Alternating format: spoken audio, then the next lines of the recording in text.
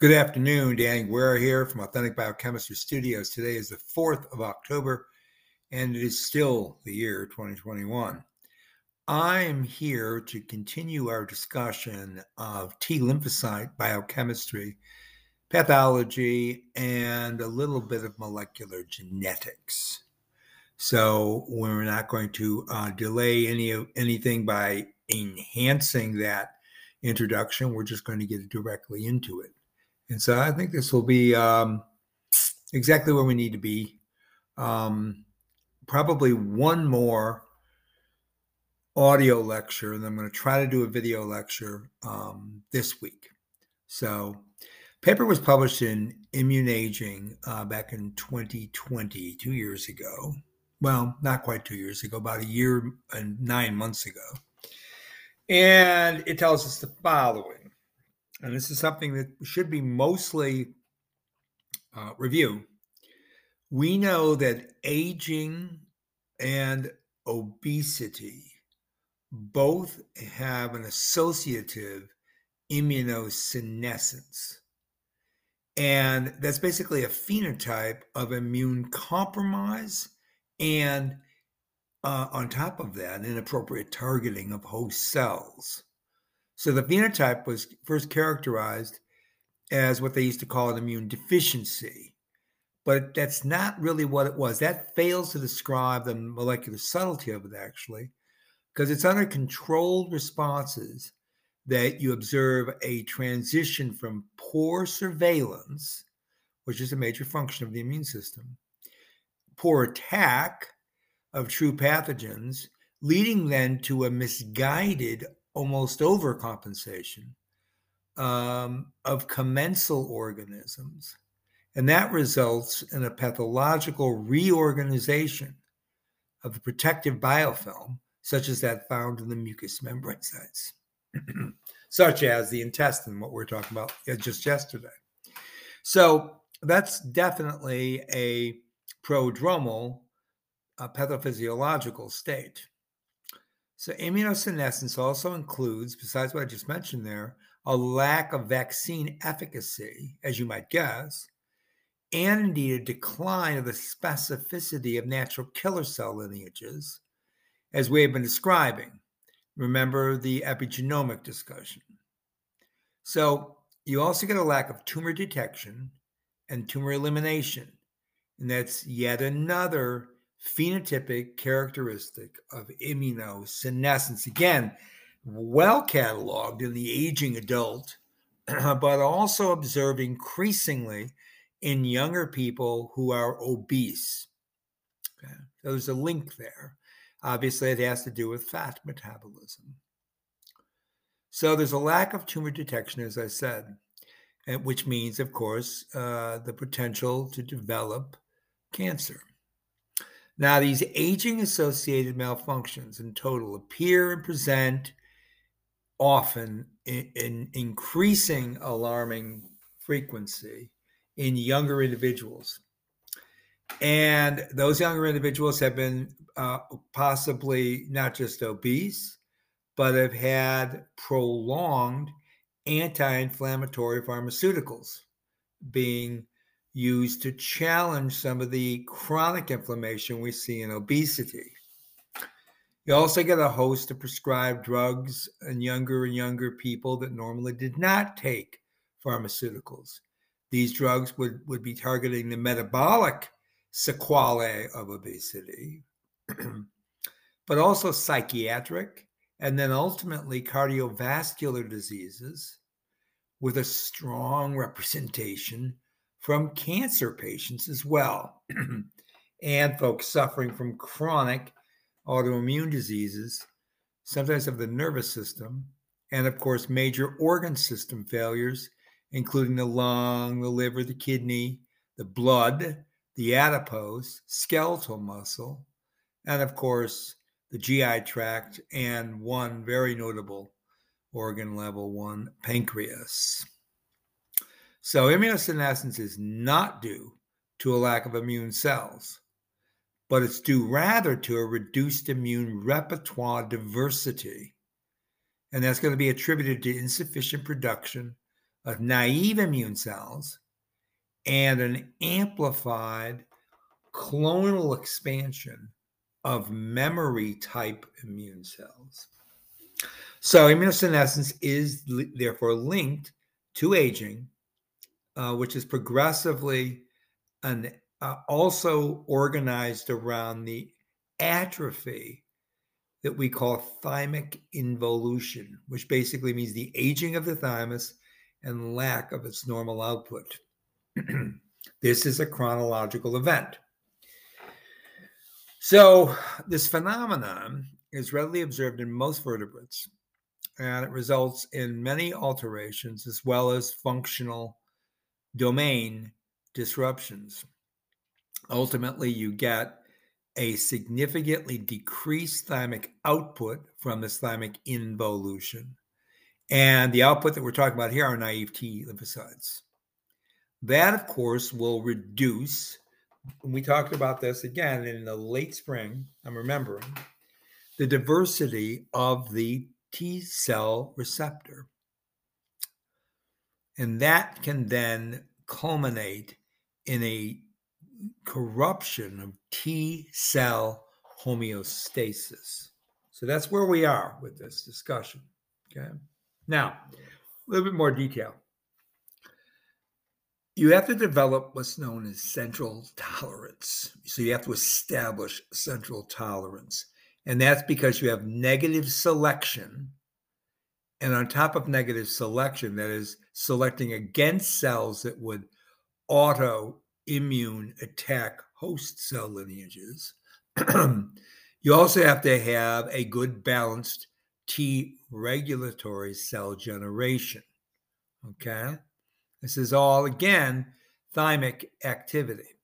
So I want you to see this as like an intersection of the immunosenescence and or inflammaging, which is a term I don't like because it's hard to say and also somewhat confusing, but we're going to get involved in discussion of it, so don't worry.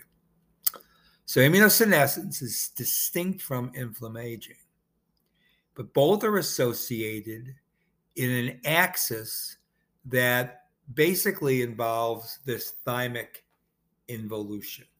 Okay, that's the key feature. So you have an aged, involuted thymus, right? And it's going to give you an ineffective central tolerance. At the same time, you're going to get a decrease in thymic output or thymopoiesis. Okay, so you understand that this is going to be an axis that's going to lead to multiple damaging events, right? So what does that include? So you have ineffective central tolerance and you have impaired negative selection, and that's going to lead to an increased output of self-reactive T cells, and that's going to mean an attack of self-host tissues and organs.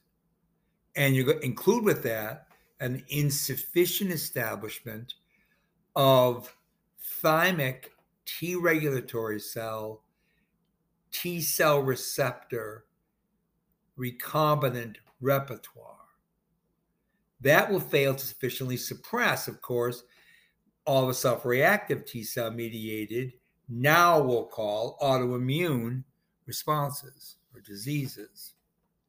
So autoimmune responses lead to tissue damage, obviously, such as organ tissue and cells in the blood. Those are two that I just mentioned out of the 4 or 5 I brought up. You also then get with that chronic inflammation. And that, of course, is the major contributor to inflammaging, okay? Chronic inflammation. Now, see how that links up with obesity. Obesity is associated with chronic central and peripheral inflammation. So again, you get reduced thymopoiesis. That's going to lead to decreased output of the naive T cell. And you're going to get problems with the clearance of senescent somatic cells as another downstream event. So these senescent somatic cells, also known as SSCs, will then be allowed to maintain their terminal differentiation into senescent-associated secretory phenotype, or the SASP that we've talked a great deal about. So these SSCs are the source of the SASP. And of course, that is a major contributor to inflammation. Okay. So again, you have an increased output of self-reactive T cells. You have a reduced capacity for autoimmune suppression by the Treg cells because you have that downward spiral of lack of thymopoiesis, and that's because, again, because you're getting thymic involution as you age. That's going to lead to a targeted self-tissue damage, chronic inflammation, ultimately leading to inflammation. Okay, the inflammation associated with aging, sensu stricto. Because of this reduced thymopoiesis, you're going to have a reduced output of naive T cells. That's going to cause a collapse of the TCR diversity. And that's what we mean by immunosenescence, right? The aging immune system lacking now a complete repertoire of T cell receptor to be able to respond to the copious amount of antigen that can be presented. So that means you're going to, again, get these impaired senescent somatic cells. They're not going to get cleared, and they'll accumulate, and they'll start generating that phenotype. Remember the senescence-associated secretory phenotype. That's going to lead to the production of inflammatory cytokines like interleukin-6 and interleukin-1 beta, okay? All of which is going to promote more chronic inflammation of the aging or inflammaging. There we go. Now, another major characteristic of the immune aging phenotype we have already now introduced, and we've talked about it in the past. It's called inflammaging. And it's going to describe this elevated self-reactivity in the elderly population. And that in itself is going to result in a kind of like a chronotypical, low-grade, but still above baseline, systemic inflammatory phenotype. Okay. And you're not going to have any kind of acute infections. So you're not going to have that kind of response. It's going to be chronic. So this is all attributed to, again, somatic cell senescence, associated secretory phenotype. And again, chronic innate immune activations, innate immune response, at least at the initial phases of the chronicity of it. Now, you also get the adaptive immune response, and that's what the whole discussion of the thymopoiesis and discussion of T cell receptors and the T regulatory cells, right? And that's where we put the two things together. Now, this basal inflammatory state in the elderly, again, inflammaging, is often linked then to age-associated neurodegenerative diseases. Those include diseases such as Alzheimer's and Parkinson's in the brain, that is in the CNS, but also a host of metabolic diseases, which are also neurodegenerative, just peripheral. One of them is, of course, T2D, which is type 2 diabetes is also linked to the inflammation of the pancreas. So pancreatitis is one of those organ failures. And that's basically a neurodegenerative type of disease. So remember that T lymphocyte development and selection always occurs initially in the thymus. And that's where you get central tolerance, right? And you get central tolerance by two different means. One is you get, at the thymocyte level, negative selection. And that's going to happen with any, or hopefully the entirety, of self-autoreactive T lymphocytes. So you're going to remove those, okay, and they're going to be removed by apoptosis. The next type of issue is the generation of CD4 positive, but they're only single positive cells So they're CD4 SPs, they're known as. CD4 positive, only CD4, so CD4 SPs. And those are going to be also FOXP3 positive regulatory T cell lineages. Now, the primary function of those is to suppress, of course, any downstream T cell mediated self reactivity that escaped that initial negative selection. And what that does is maintain the periphery from any kind of autoimmune responses. Now, both of those activities give you central thymic T lymphocyte cellular tolerance. And so you need those Treg cells, and you need to have a good repertoire of the T cell receptor in those Treg cells. And that's what begins to fail when you get thymic involution with aging. Okay? So those are really important aspects of this. Now let's talk about the Treg regulation itself. Yeah, it comes from a paper we introduced yesterday, Experimental Molecular Medicine, 2019 was when this came out. So you have a transcription factor known as FOXP3. And it's actually on the X chromosome. And that basically is found in the Treg cell lineage. In fact, that transcription factor is the lineage determining factor. That's FOXP3. Cytokines involved here are going to be TGF-beta and interleukin-2, which are going to act basically as growth effectors on the Treg population, growth factors, and also they're going to induce the transcription of the transcription factor, FOXP3. So the way it works is interleukin-2 induces the JAK-STAT pathway, and that is going to initiate downstream the FOXP3 chromatin remodel, transcription via chromatin remodeling. Now, when TGF-beta binds to its receptor, a protein called SMAD2/3 will become phosphorylated, and it will go right to the nucleus.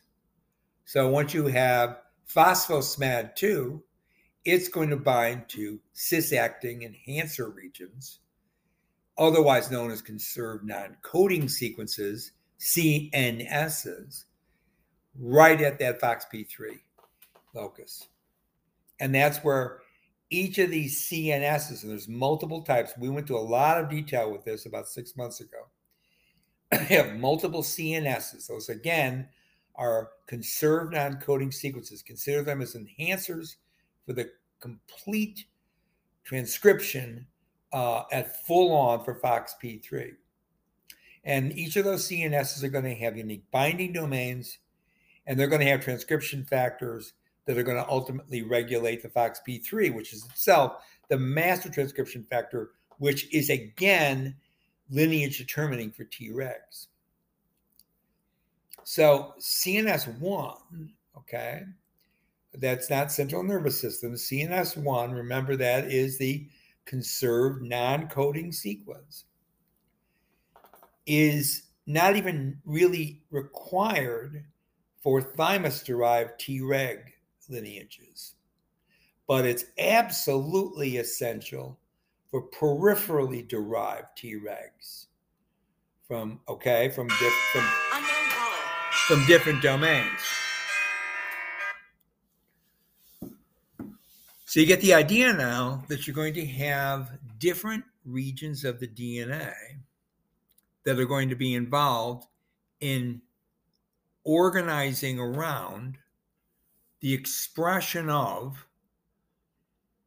the transcription factor that ultimately will lead to the differentiation to a Treg population. Okay.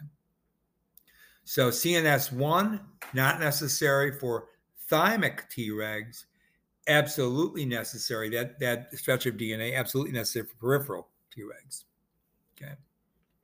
Got it. Now, CNS2 actually has its own FOXP3 binding domain. So once FOXP3 is transcribed from these CNSs, the transcription factor, now a protein, will go back and bind to that CNS2 site, right? That conserved non-coding sequence, which is part of the FOXP3 locus, okay? You understand now, again, it's a feed-forwarding system. And ultimately, you're going to have a negative feedback regulation, right? When you have too much of the product made. It's exactly how this works. So these are very common mechanisms in biochemical principle. So you have a FOXP3 binding site, and that's going to contribute not so much to more FOXP3 made, but it's going to contribute to T cell stability. That is T regulatory cell stability. You're going to have one more CNS type 3, and it's going to have what's known as a CREL binding site, and that actually increases Treg proliferation, or just basically cell cycle. So you're getting mitosis, you're getting more Tregs. So FOXP3 ultimately will activate all the T regulatory cell signature genes. Those are going to include CTLA4, which remember that's going to shut down T helper cell lineage activity. Interleukin 2 receptor A, which is acting as a growth factor there. TNF receptor SF18, also known as TNF R superfamily member 18. Okay. And one more, the inducible T cell co-stimulator, or the ICOS. And all those are going to participate in the suppression function that is delivered from the fully differentiated T regulatory cell. Fully active, fully complemented, fully differentiated Treg. So if you get FOXP3 mutations or outright deletions, there is a tremendous pathophysiology, because what you get is, right at the beginning of this pathophysiology, a lymphoproliferative disease, and it's characterized by multi-organ lymphocyte infiltration, as you might guess, a great deal of cellular destruction. So there are these proteins called ID2 and ID3, and a deficiency in ID2 or ID3 will result in the loss of distinct CD8 positive effector and memory cells. So now I want you to think about how this plays a role in the Treg pathway. So remember that Tregs suppress the development of any inflammatory disease when it's functioning correctly. But what are the transcription regulators involved here, and how do they all come together? So you have the expression of these two factors, ID2 and ID3, and they're in Treg cells. And they are actually also required to suppress the development of certain well-known fatal inflammatory diseases. In fact, T cell antigen receptor-driven signaling initially would decrease the abundance of ID3, and that will lead to the activation, wait for it now, of a follicular regulatory T cell specific transcriptional signature. However, there's going to be a sustained lower abundance of ID2 and ID3, and that will interfere with the proper development of these TFR cells, right? These follicular regulatory T cells. So that means ultimately depletion of ID2 and ID3 expression, as I said at the beginning here, in Treg cells will result in basically a collapse of the maintenance and co-localization of Treg cell populations at a site where they're supposed to control the T effector cells. So that means both basically the ID2 and ID3 will reinforce a follicular regulatory T cell checkpoint, and that ultimately controls the maintenance and the homing activity of T regulatory cell lineages. Okay, did you catch all that now? All right. Now, there are a couple other transcription factors involved. So when you have wild-type Treg cells, of course, they're expressing FOXP3.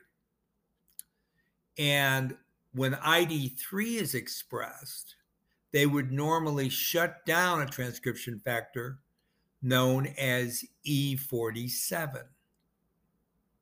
So you're going to have a low E47 activity. That means you're not going to get an induction of the SOX3, and that means you're not going to ultimately block FOXP3. So ultimately, these wild-type Treg cells, because of ID3 blocking E47, you see, you're going to have a good FOXP3 maintained, healthy Treg cell population, which are going to be able to control the Th cell lineages and also the CD8 positive T cell lineages, essentially the effector cells. Now, when you have an ID3 knockout Treg cell, that means there's no ID3, so it's not going to inhibit the transcription factor E47. So you're going to have high E47 activity, inducing chromatin retailoring. That's going to increase the expression of first a protein called SPIB, and then that protein will act as transcription factor to control the expression of SOX-S3. That's SOC-S3. Okay. So what that will do is that will inhibit the expression now, a very potent inhibition of FOXP3. When you get FOXP3 down regulation, you have now a T regulatory cell, which is basically non-functional. So that means you get inflammation. You get a very potent effector T cell activity. Okay. So that's a really important issue there. Now, that all came from a paper I read 4 or 5 years ago. It's in Cell Reports. Don't worry, I'll put that in the show notes. Now, another thing to keep in mind, when you have cells that are undergoing an interleukin-6, which is a pro-inflammatory cytokine, induction, where you get an increase in reactive oxygen or an increase in nitric oxide, as well as any hypoxia, which because of the hypoxia is going to alter the tricarboxylic acid cycle because of lack of molecular oxygen to complete the electron transport chain, you're going to get a buildup of fumarate and or succinic acid. Now, all of that, just those two intermediates in the ECA cycle, are going to turn on the hypoxia initiation factor, the HIF1, okay? Hypoxia-inducible or hypoxia initiation factor 1, HIF1. Now, what's that going to do to the Treg population? This is all happening on Tregs, okay? That's why we're talking about it now. So HIF1 will then bind to FOXP3. And that means it'll send the FOXP3 into the proteasome. And what's that going to do? Well, first you're going to get polyubiquitinylation of the FOXP3 because now it's bound to HIF1. And that's all in association with another protein called VHL-E3. That's the E3 ligase, basically. So you get that E3 ligase ubiquitinating FOXP3, and you're going to get complete FOXP3 degradation.